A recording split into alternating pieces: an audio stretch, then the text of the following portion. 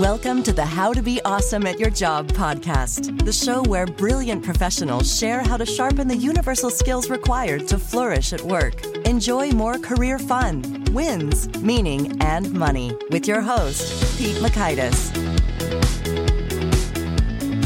Hello, and thanks for joining us here for episode 765 with Daniel Coyle. Daniel is a legend when it comes to talking culture, and now he zooms in on some super specific, simple, highly effective actions that just about any team can take to have a more cohesive, positive culture. Good stuff. So you'll learn 1, 4 simple actions that establish deep connection. 2, the top thing that builds trust. And 3, how to craft a mantra that truly resonates. So if you want to check out the show notes or the transcript or the links to bits that we mentioned here, please pay us a visit over at awesomeatyourjob.com/EP765.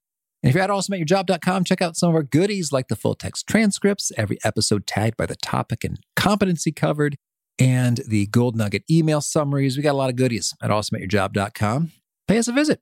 And here's some good stuff about Daniel. Daniel Coyle is the New York Times bestselling author of The Culture Code, which was named Best Business Book of the Year by Bloomberg, BookPal, and Business Insider. Coyle has served as an advisor to many high-performing organizations, including the Navy SEALs, Microsoft, Google, and the Cleveland Guardians.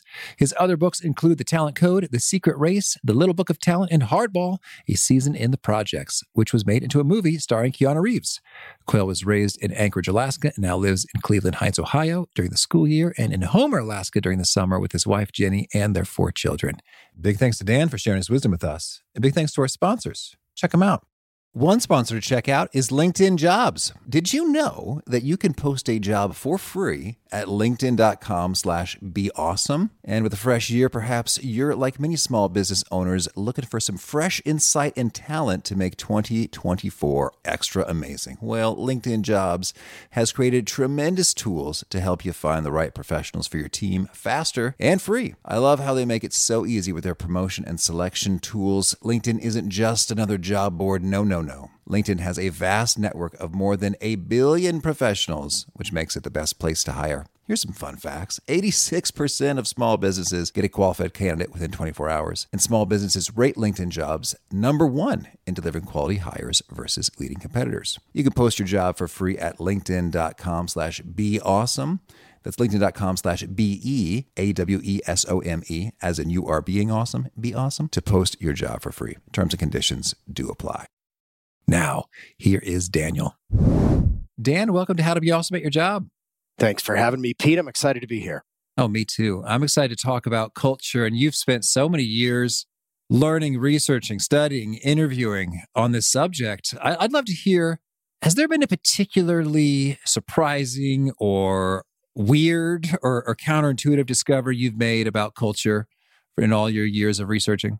I'm going to say yes to that. And I'm going to say that it is mostly that I think going into it, I, like a lot of other people, thought that great high-performing cultures were these happy places that existed on a higher plane where every idea was a great idea and there was tons of agreement and laughter, and that there were kind of these magical places that if you got to Pixar, or if you got to Navy SEAL Team 6, or if you got to San Antonio Spurs or IDEO, life would change and things would be better and magical. And what I found is that that is deeply not true. You know, I've spent now the last about 7 years visiting the top performing cultures on the planet. And what you find there is this real different kind of fun that they're having. It's the fun of exploring tensions together. It's not filled with like ping pong and goofiness. There is some of that. It's the love of solving hard problems with people you admire. Mm-hmm. And that is a really unique thing that great cultures create, that you're connected, you're being open and transparent and vulnerable and bringing your whole self there, and you're moving in some interesting direction around some hard obstacles. And that is like this addictive thing. And that really caught me by surprise, because I think when we think about the Pixars and we think about, our dream jobs and our dream cultures, we kind of think that we're going to leave the sweat behind. And the fact, we're going to find a lot more joy and more sweat and more connection and more meaning, I think, in being part of a great culture. So I think their orientation toward tension is different than what people think it is. And that those tensions end up, I think, powering and engaging people in these deep ways that maybe in other cultures you don't find. Mm-hmm. Yeah, that's really cool in terms of, I'm thinking it Navy SEALs, there's plenty of time that sucks Yeah. in terms of intense physical training, cold water, etc. And yet the fun they're having is present, but it's not cupcakes and puppies and Netflix type fun. Yes. Yeah. There's this type 1 and type 2 fun. Type 1 fun is like enjoyment. It's ping pong tables. It's that stuff. Type 2 fun is doing hard stuff. And I think the fun part of cultures, and if your listeners like, I don't know, it's kind of useful to think about the most cohesive teams you've ever been a part of. And like, what did that feel like? What was the thing? And it wasn't all like laughter. It was also a lot of vulnerability. It was also a lot of hard stuff. And so I think that's the part about culture that really resonated with me as I looked at these places, that they're mastering this skill set. And I think it is part of being awesome at your job, to coin a phrase, to actually have that ability to like, oh, let's identify what the hard thing is in this room, and then let's circle up around it and figure it out together. And that is a set of subtle skills that's just beneath the surface. Those skills of like, how do I build that connection with that person next to me? How do I talk about the problem in a way that doesn't make it seem threatening or overwhelming? How do I go back to it day after day and mark the progress that we're making? It's these skills that go beyond just what you do at your job or your job description. These are like relational skills, communication skills. And those are the skills that you see in these places. Like, kept meeting leaders and people that worked there that had that skill set. And that's kind of what led me to write the 2 books. First, The Culture Code, which came out a few years ago, and now The Culture Playbook, which tries to bring some of those skills and some of those actions from underneath to bring them up to the surface so we can look at them and learn from them. Yeah. Well, so let's talk about that specifically. The book, The Culture Playbook. What's the big idea here in contrast with The Culture Code? Yeah, The Culture Code's a book about theory and story. And I went around visiting these cultures, and it ranged from the ones that we've mentioned already to like the U.S. women's national soccer team and a Serbian gang of jewel thieves who had this really incredible culture. These are very high-performing places. And in the time since I've written the book, the landscape has changed in some really interesting ways. The idea of building a team is different in the age post-COVID of hybrid work, where a lot of people are working by themselves and communicating through these crazy windows that we're using now. And this idea of how do we tap into the core elements of what it takes to bring a human group together and do it in this new landscape, this landscape where we've got more going on, changing faster. And what I found in the book is that the fundamentals still don't change. These 60 actions that I talk about are fundamentally built to create.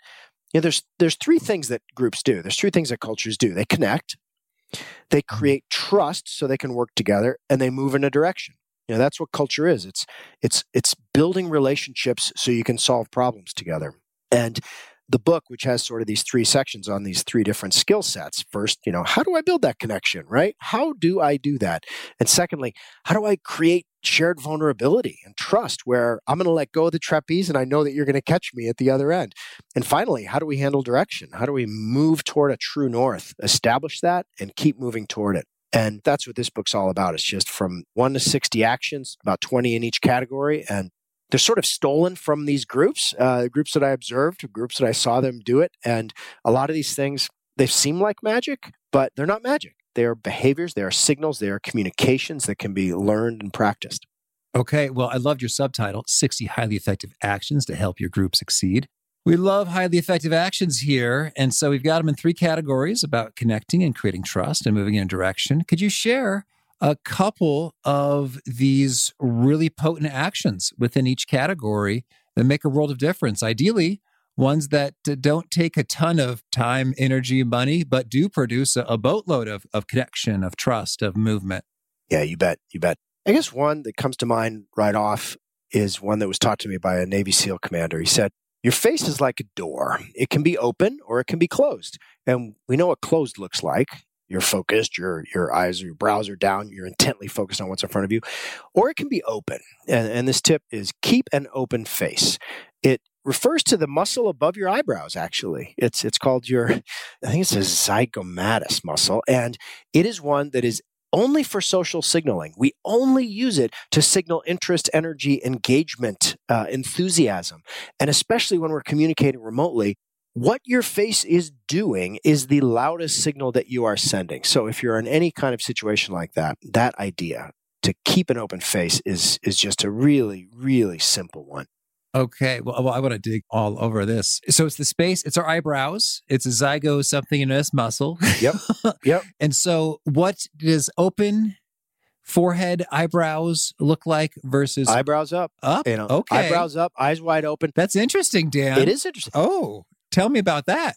Think of the faces of the leaders you most admire. Think of the faces of the people who are the best communicators. Were their faces open or were they closed? And the idea that this is this ancient signal that we are really, there's no other use for this muscle except for social signaling. So to not use it is sort of a waste. And I think a lot of us, when we're sitting in front of our computers remotely, sometimes forget to do that. Yeah. Well, and when you're tired, like that, if you're tired, you're naturally, you might slouch a little. And then your eyebrows, forehead, they also slouch a little. Like, yeah, Dan, just trying to get through the day. Exactly. And if I don't stop and think like, oh, I would like to signal to Dan that I care what he has to say. And so, you think, okay, smile, nod, eye contact. Yep. But zeroing in on this completely different part of the face. Yeah. That's handy. It is kind of handy. Mm-hmm. Another one I would throw out there is the 2-line email. This is an idea from Laszlo Bock, who headed up Humu, which is an HR company. And the idea is you send an email to the people you work with. And it says, hey, I'm trying to get better. Tell me one thing you want me to keep doing and one thing you'd like me to stop doing. Mm-hmm. It's a short email. It's a very short email, but it's a very big signal, which is, I trust you. I'm connected with you. I'd like you to give me some feedback, not 10 pieces of feedback, but just 2. One thing I should keep doing, one thing I should stop doing. Really, really simple. And the third one I would say, and kind of in the connection bucket, is make a habit of over-thanking people. Thanks are not just transactional. They're signals of a deeper relationship. At the end of every basketball season, San Antonio Spurs coach Greg Popovich, who's the winningest coach in NBA history. He's had that team at the top for a long time. I think they've won the championship 4 or 5 times. He goes to every player that he coaches and he says these words. He says, thank you for allowing me to coach you. He doesn't have to do that, right? He's paid amply. The player is paid amply, but it's not about the pay. It's not about the transaction. It is about the relationship and finding ways to connect the dots. And when something good happens, trace it back to the chain of people who helped make it happen. I was at a school recently, and the 8th grade math teacher sent out a note to the 7th grade math teacher, the 6th grade math teacher, and the 5th grade math teacher. And the note said, hey, I just want to let you know our kids scored 85s on their year-long test, which is up for the last 3 years in a row. And it's because of your work that they're scoring so well. I'm the 8th grade teacher. I'm the person who gives them that test, but it's because of your work in the 5th, 6th, and 7th grade. Short email. It takes 5 seconds to write. It's incredibly powerful to make those connections really, really visible and create that connection. That's great. So just sort of a habit of, good result. Good result likely means there's at least one person to be thanked. Yep. And so go ahead and get in that groove repeatedly. Completely. Nifty. Okay. And are there best, when it comes to thanking, is it seems like any mode, any format, handwritten, gift, email, in person? Yeah. As long as it's authentic. I mean, stuff and in person ends up working better. There was a study about requests, actually, Pete, that's where they gave requests digitally and they also made requests in person. And they found that the requests in person were responded to 22 times more frequently. 22 times. Not 22%. No. Times. Exactly. So we're just built to respond to that. So if it's a question of saying thanks in person or just sending a note, say it in person. It means more. And likewise, when it comes to giving negative feedback, like turning something down, there are some great cultures that have rules that say that has to be done in person too.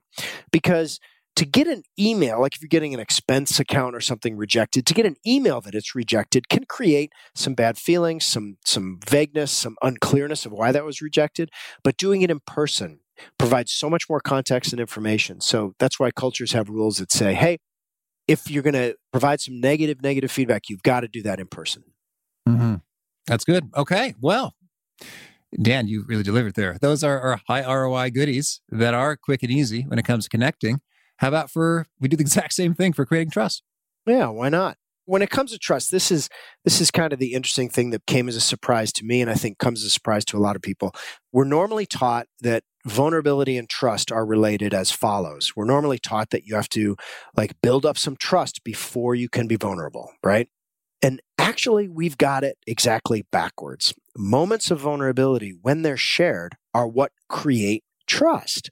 And so what great cultures have and what skill we can steal from them is the idea of a vulnerability loop. When you have two people who are being vulnerable together, it creates connection and trust and cohesion in a way that nothing else does. In fact, think about the best friends in your life.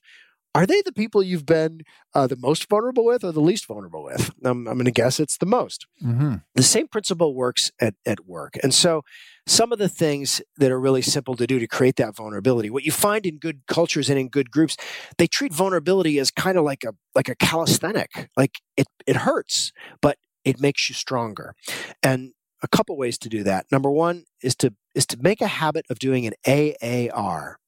An AAR is an after-action review. This is a concept from the military. And the way it works is, in the military, it works like this. You finish the mission, and you come back, and the first thing you do before you do anything, before you take a nap, before you eat, is you circle up, and you talk about three things. What went well? What didn't go well?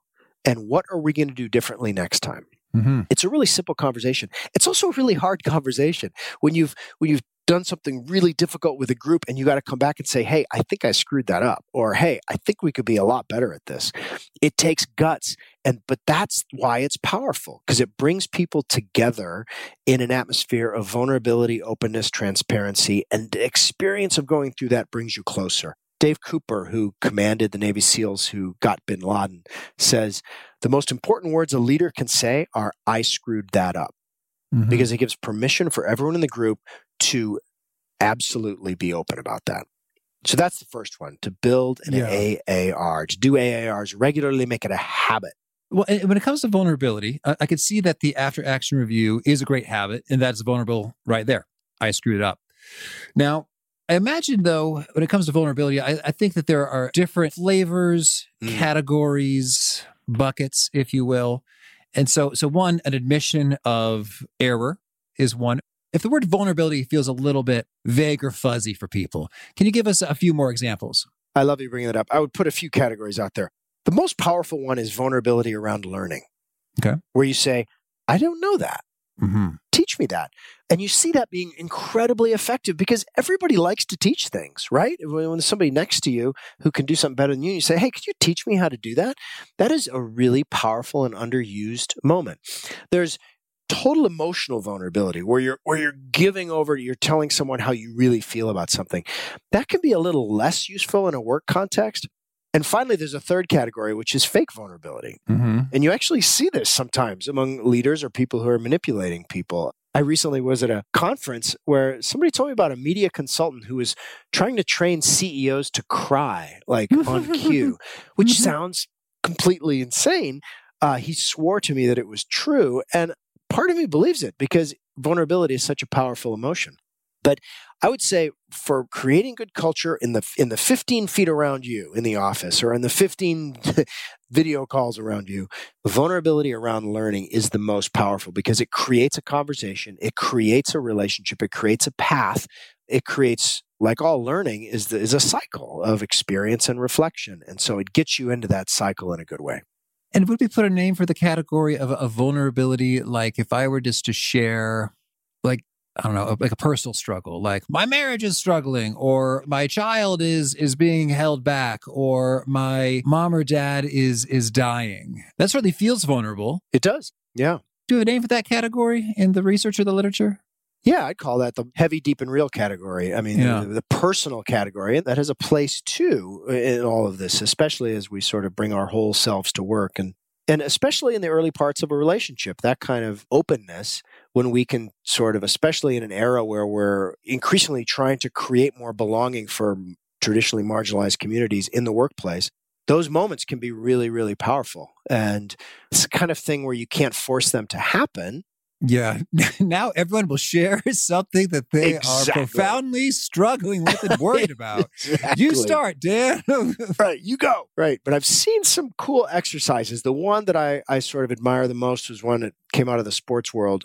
It's called the 4-H exercise. It's where people get together and for a few minutes talk about the 4-H's. The 4-H's are their heroes, their heartbreak, their history, and their hopes. So you give them a chance to reflect individually, and then everybody comes together and talks about it. And you sort of get a sense of the whole person. You know, oh, their grandparents moved here from Korea, and you get to learn about their favorite food growing up. And it's just a nice shortcut to connecting to the person. Mm-hmm. Cool. Yeah. All right. So sharing vulnerability. Anything else you want to talk about when it comes to creating trust?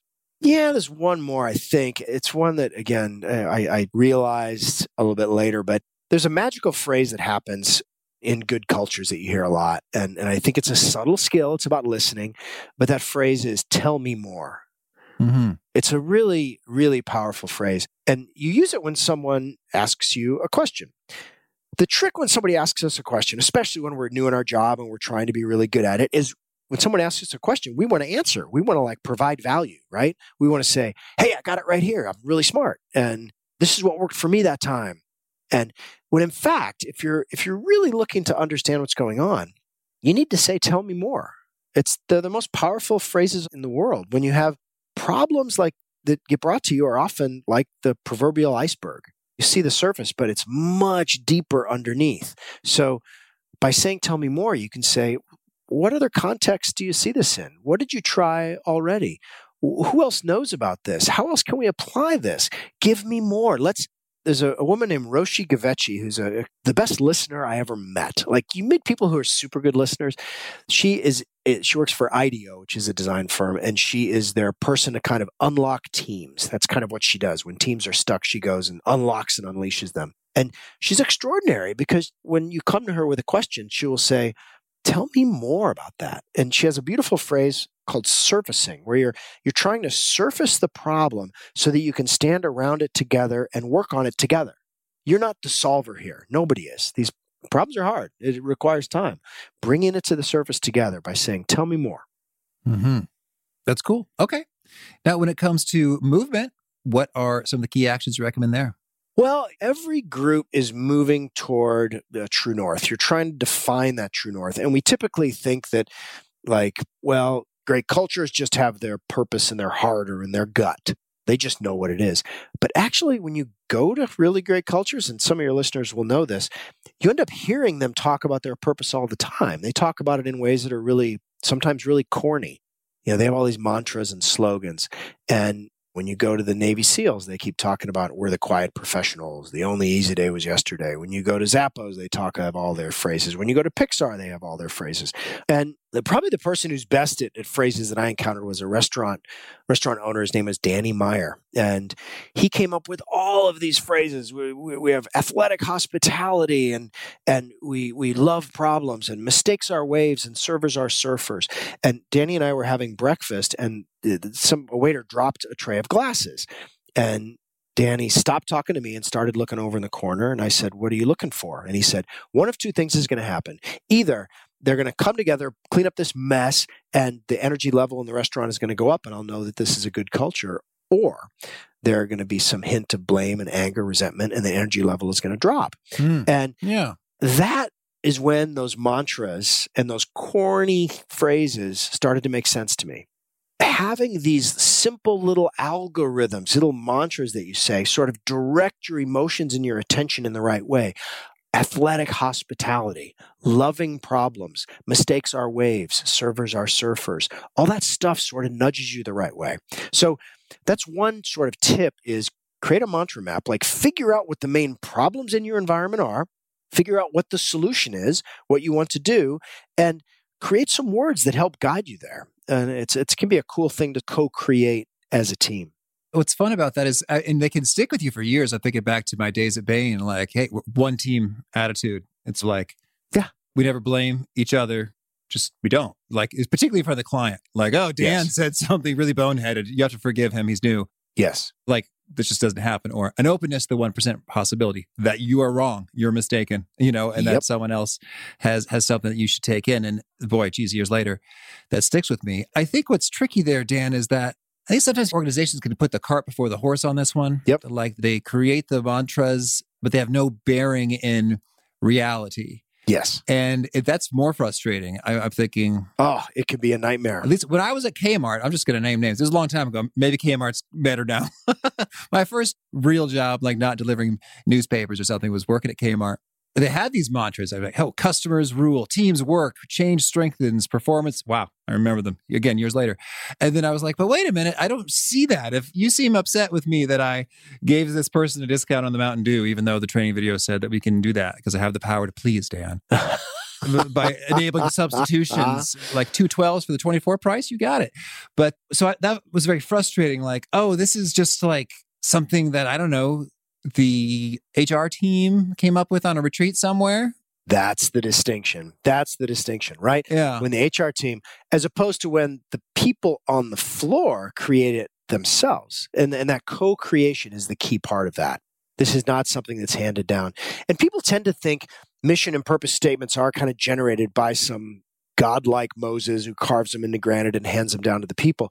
That's not how the best ones work. The best ones are kind of natural and they come out of the environment, and having some time where you get together with your group and say, okay, what do we want our mantras to be? Screw the company. What do we want our mantras to be? If we're going to work together here, we need to have a clear sense of what matters, what doesn't, what behaviors are not acceptable.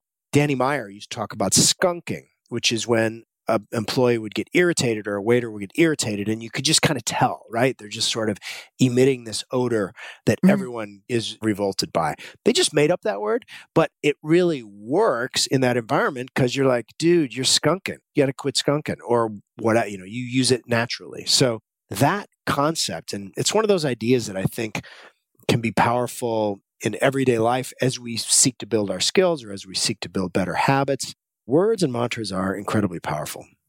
Okay, so mantras, knowing and creating and saying the phrases. What else? I think there's a little exercise that I think is one of my favorite ones to do for any group to do that is really powerful. It's called a best barrier workshop. It's when you get together with your team and just 2 steps. Step 1, define exactly what you look like at your best, the team. Like if a documentary film crew flew in and filmed you at your best, what behaviors would they see? Name them, like write them down. Second step, what barriers stop that from happening every day? Name those barriers. Name them. And then what you're doing in those 2 steps is you're building the architecture of a mantra because you are defining where you want to go and who you want to be, and you're defining what stops you. So figuring out, okay, why don't we perform at our best? Is it time? Do we not give each other enough time? Are we too separate all the time? Are we not in sync? Are we not connected enough? Figure out what those barriers are and name them. So I would say a best barrier workshop is a pretty good thing to try. That's good. Anything else you want to talk about with movement? I think there's an overall, stories are the most powerful drug on the planet. A story. Like you remember your life at Bain, you remember your life at Kmart. We all remember our work lives and our lives in general through stories. And we tend to treat stories as something that's kind of happenstance, right? Like they just sort of appear like flowers before us and we pick some of them and we ignore some of them. I think as you move through your career and as you seek to understand both the culture you're in and also the cultures where you want to go, stories are really powerful for a couple of reasons. The first is that they're like the best way to capture the purpose of a culture and the best behavior that we can be. One of the coolest questions you can ask anybody about our culture is, tell me a story about your group, about something your group does that no other group does. It's a good question to ask if you're interviewing for a new job. Like, tell me a story about your group that you would tell your best friend. What gets rewarded around there is a good question to ask.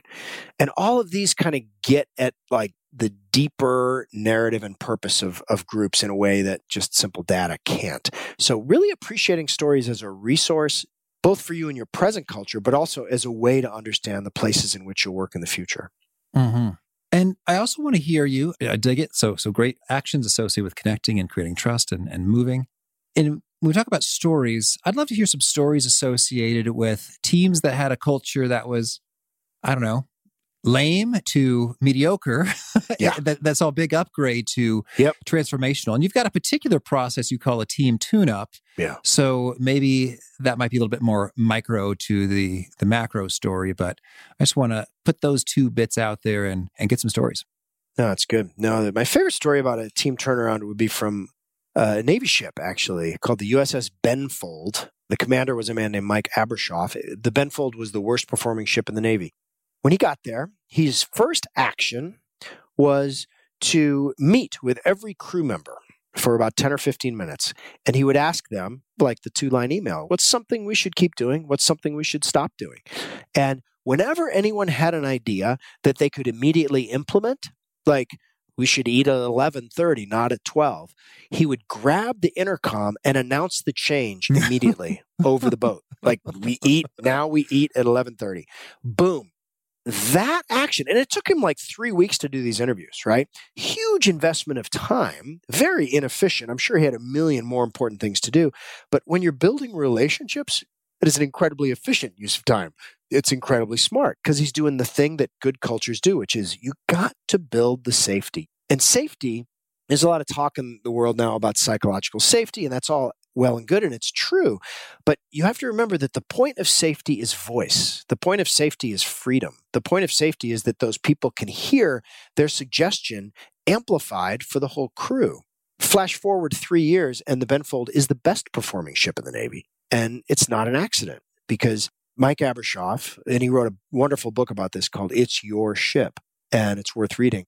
But the reason that it worked wasn't magic. It looks like magic, but it's not magic. He's really, really good at these cultural skills that say, hey, I'm going to give you a voice here, and let's see how far we can take it. We want to build a group brain. It's not about one person being smart. It's about all of us being smart. Well, that's really fun, as I imagine sitting in one of those conversations and saying, hey, we should eat lunch at this time. And then just immediately that being dictate like power, so the fiat, like now this is so like that feel awesome. And the flip side is that I can sort of imagine that in deciding quickly, I imagine a couple of them probably had to be backtracked. Like, actually, never mind. Actually, Captain, you see with the meal prep times are established for these key considerations, and then we can, with the earlier time, that kind of messes up all these other things. And you're like, oh, I didn't realize that because this was my 6th conversation with teammates. So, but I guess you just backtrack it, and really, it's no harm done. And in fact, the dude who told you about the shifting the lunchtime probably thinks it's pretty cool that at least a few days we tried it his way. That's exactly right, and that's the trade-off that I think is easy to overlook. We all go through life and we've got these 2 categories of things in front of us. We've got the stuff we got to do, right? There's a big pile of that. And then we got the people who are around us. And it is always tempting as we move through the day, as we move through our mornings and our afternoons, to focus on the things because they're vivid. They're right in front of us. There's a to-do list and we want to knock things off that. And the thing that I saw in people who were skilled at this cultural skill set is they had the ability to, as Captain Abrashoff did, push off that to-do list and focus on the person in front of them and create that relationship and build that safety and that trust and that direction together. And then, guess what? The to-do list gets done so much faster because you have built that group brain and you've built that connection and you can go much faster together. That's cool. And so if listeners find themselves in a team that they would like tuned up, how do we execute a team tune-up? Yeah, that's funny. It's sort of in the same dynamic. And this is an idea from IDEO, this incredible design firm.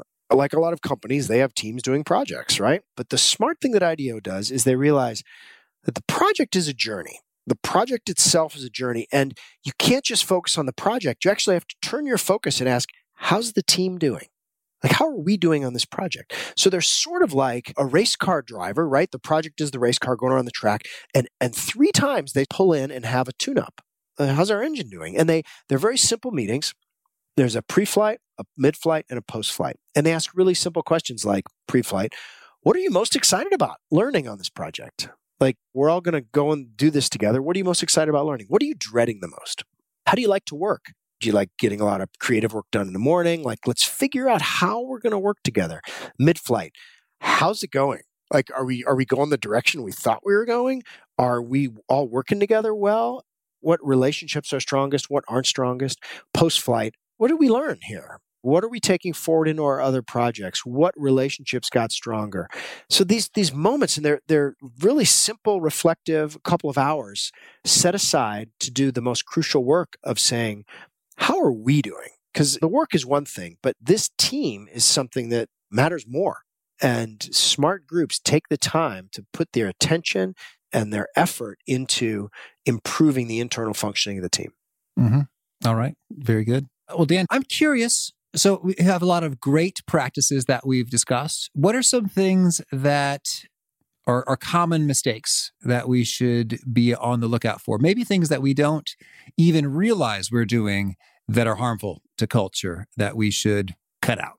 Somebody once said about a mule, what's the saying about a mule and a carpenter and a barn? It said, any mule can kick down a barn, but it takes a real master carpenter to build a good one. And so there's likewise with culture. There are a million ways to destroy culture. There are a million. Some of the most common ones are around integrity, but there's some more less common ones, which is just the speed of life, right? We all live with the disease of more, where our plates get continually loaded with more and more and more. And if we don't stop to subtract things from our plate, and we don't stop to move things away and get rid of things and pare things down, sometimes the relationships can really suffer. The thing to remember, though, is that culture is never fixed. It's never done. You never get to a spot and say, our culture is great. I studied, for my book, Culture Code, I studied several cultures, including Pixar and the Navy SEALs, both of whom have had significant cultural challenges in recent years, with the Me Too movement, with some bad behavior in the SEALs. So it's not to say their cultures are ruined. Because they're strong cultures, they're trying to find a way back and trying to figure out why this happened and trying to work together to make it better. But culture is a living thing. It's a living exchange of signals and behaviors. It's not about what you say, it's about what you do. And so this idea, I think, the thing that kills cultures often is success, actually, in a weird way, because it makes people complacent. It makes people not give attention to the relationships that drive good culture. And the other thing that creates great culture is a crisis. When you go back in time and scroll back to, why did Pixar get to be so good? Why did the Navy SEALs get to be so good? Why did IDEO get to be so good? You will find a crisis often. And in that crisis, they were very vulnerable. They bonded and they came up with new ways of doing things. And so I guess all of which is to add up to say, your culture is never done. Your culture is never done. And this skill set that you have as you take these actions and try to build it around you, it's always happening, always around you. And so one of the most powerful things is to just tune into these exchanges and these actions that are constantly moving the strength of your culture up or down. All right. Well, Dan, tell me anything else you want to make sure to mention before we shift gears and hear about some of your favorite things. Yeah, I guess the culture's changed a lot. And I guess I'd want to say a couple words about this moment we're living through as people are adapting to hybrid work. And I think there's been a shift in culture, and I've sort of noticed three really big themes, and I'll just mention them really quickly. I mean, theme one is stop thinking like a leader and start thinking like a teammate. Strong cultures now to learn and to grow and to navigate change. No one has the answers. This idea of leadership that we're taught and is in our culture, that leaders always will know what to do and that there's sort of this authority that they have that is unlike others, that's baloney. Great leaders are great teammates and thinking more like a teammate. Another theme I've seen is stop focusing on knowing and start focusing on learning. Don't be knowing it all, be learning it all. And then the third is really the power of the pause. With the speed of change, it is absolutely necessary. And the way in which we're working is changing, where we're communicating across time and space in different ways. Being intentional and having situational awareness is huge. And so people who are good at that are really good at pausing. I think of pausing as the new productivity. Like, if you just race through your day knocking stuff off, you are never going to clear your decks, and your decks will only get fuller and fuller and fuller. To stop and be very considerate about what you're doing, to make time for reflection in your day, both as an individual and as a group, is one of the more powerful things a group can do. Okay. Now, can you share with us a favorite quote, something you find inspiring? One of my favorite quotes is a very long quote from Roosevelt. It's not the critic that counts, it's the person in the arena. It's a good one. Look it up. But it's I think it's that one always sticks with me as being the difference between jumping into things and sitting on the sidelines. Mm-hmm. And a favorite study or experiment or bit of research? The Robbers Cave experiment. They had a group. It was early on. They could never do this today, but they took a group of young kids and created two tribes. It was around the time of Lord of the Flies, and had these extraordinary, like, changing encounters between each of these tribes that just really resonates with me. Mm-hmm. And a favorite book? Favorite book is The Right Stuff by Tom Wolfe. Mm-hmm. And a favorite tool, something you use to be awesome at your job? Favorite tool? I'm going to point right at, I just bought a new pack of these today. Oh, sure. Very inexpensive Bic pen, now with 45% smoother glide, I am told, on the packaging. Is it true in your experience? Yeah, it is. I just used it, and it was at least 45% smoother. And a favorite habit? Exercise, actually. That's just something that changes your whole state, changes your whole day. I like to get on my bike. And is there a key nugget you share that really seems to connect and resonate with folks? They retweet you often? I think it's probably this idea of a vulnerability loop. This idea that vulnerability and trust, that we've had it backwards, that moments of vulnerability are what create trust. And that seems to really echo and resonate with people. Mm-hmm. And if folks want to learn more or get in touch, where would you point them? DanielCoyle.com. All right. And do you have a final challenge or call to action for folks looking to be awesome at their jobs? Yeah, I think the challenge would be to carve out time to reflect. There's a piece of advice that somebody gave me a long time ago, which was WSD, write shit down. Mm-hmm. Writing it down makes things real. Writing is thinking. And you can write it on your phone. You can write it on a Post-it note. It doesn't matter. But capture stuff. Because you go through life, you want to learn. You want to get better at things. And learning is a cycle. You have an experience, and then you have to reflect. You have an experience, and then you reflect. That is what learning is made of. So I think in modern life, we don't give much time for that reflection piece, as we were talking before. And carving out intentional time where you write down and just process what happened will make you see it differently, will let you connect dots. A good journal is like a map. And so it will let you see where you've come and will open up places for you to go in the future. So that would be my challenge for your group, to WSD. All right, Dan, it's been a treat. Thank you. I wish you much luck and fun cultures. Hey, thanks so much. It's been great to be with you. I really love what Dan had to say here about the open door and open face. And I think I've noticed that sometimes my face is closed when it'd be better for the vibe if my face were open. So great stuff from Dan. Hadn't even thought of that before, but it makes a world of difference in how your conversations unfold. Again, the show notes, the transcripts, and the links to items that we mentioned here is at awesomeatyourjob.com/EP765. Hope to catch you next time, and peace. Thanks for listening. To get the most out of the show, we recommend 2 key things. First, check out the extra resources at awesomeatyourjob.com. You can find this episode's transcript and links, as well as the perfect episode for your situation. You can search the full text transcripts of hundreds of episodes or explore episodes tagged by topic and competency covered. Second, subscribe to the podcast and get future episodes automatically. You can subscribe by telling Siri and several other smartphones and speakers, subscribe to the How to Be Awesome at Your Job podcast, or by tapping subscribe in your podcast player of choice. If you'd like some extra help figuring out podcasts and how subscriptions work, visit awesomeatyourjob.com/subscribe for guidance. Hope to catch you on the next episode of How to Be Awesome at Your Job.